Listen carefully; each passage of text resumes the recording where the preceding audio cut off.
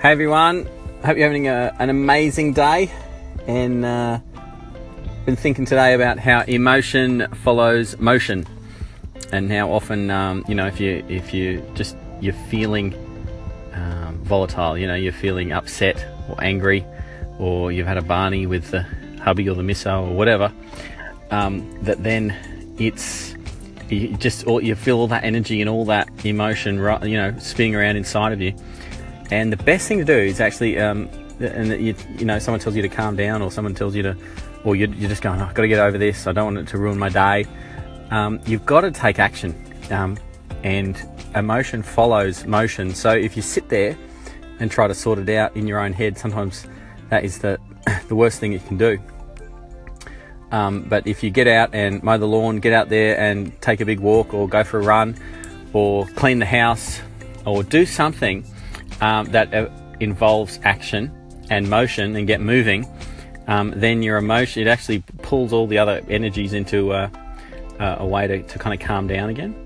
But if you sit there and do nothing, that emotion, it's very hard for it to dissipate. So if you got all pent up, or you're angry, or something's happened and it's flustered you, don't just sit there for the next hour or two trying to resolve it and defragment it in your head.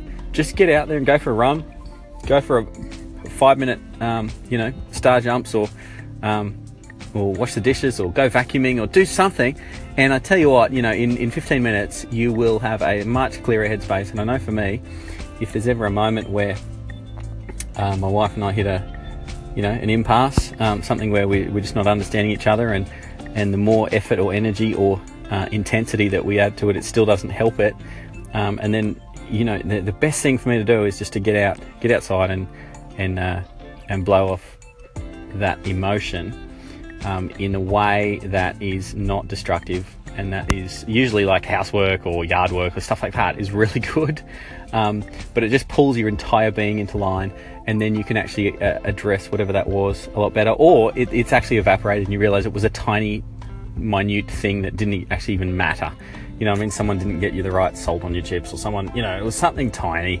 And once you're moving again, and once the motion is in operation, then the emotions start to calm down. They kind of get on the bus rather than trying to drive the bus.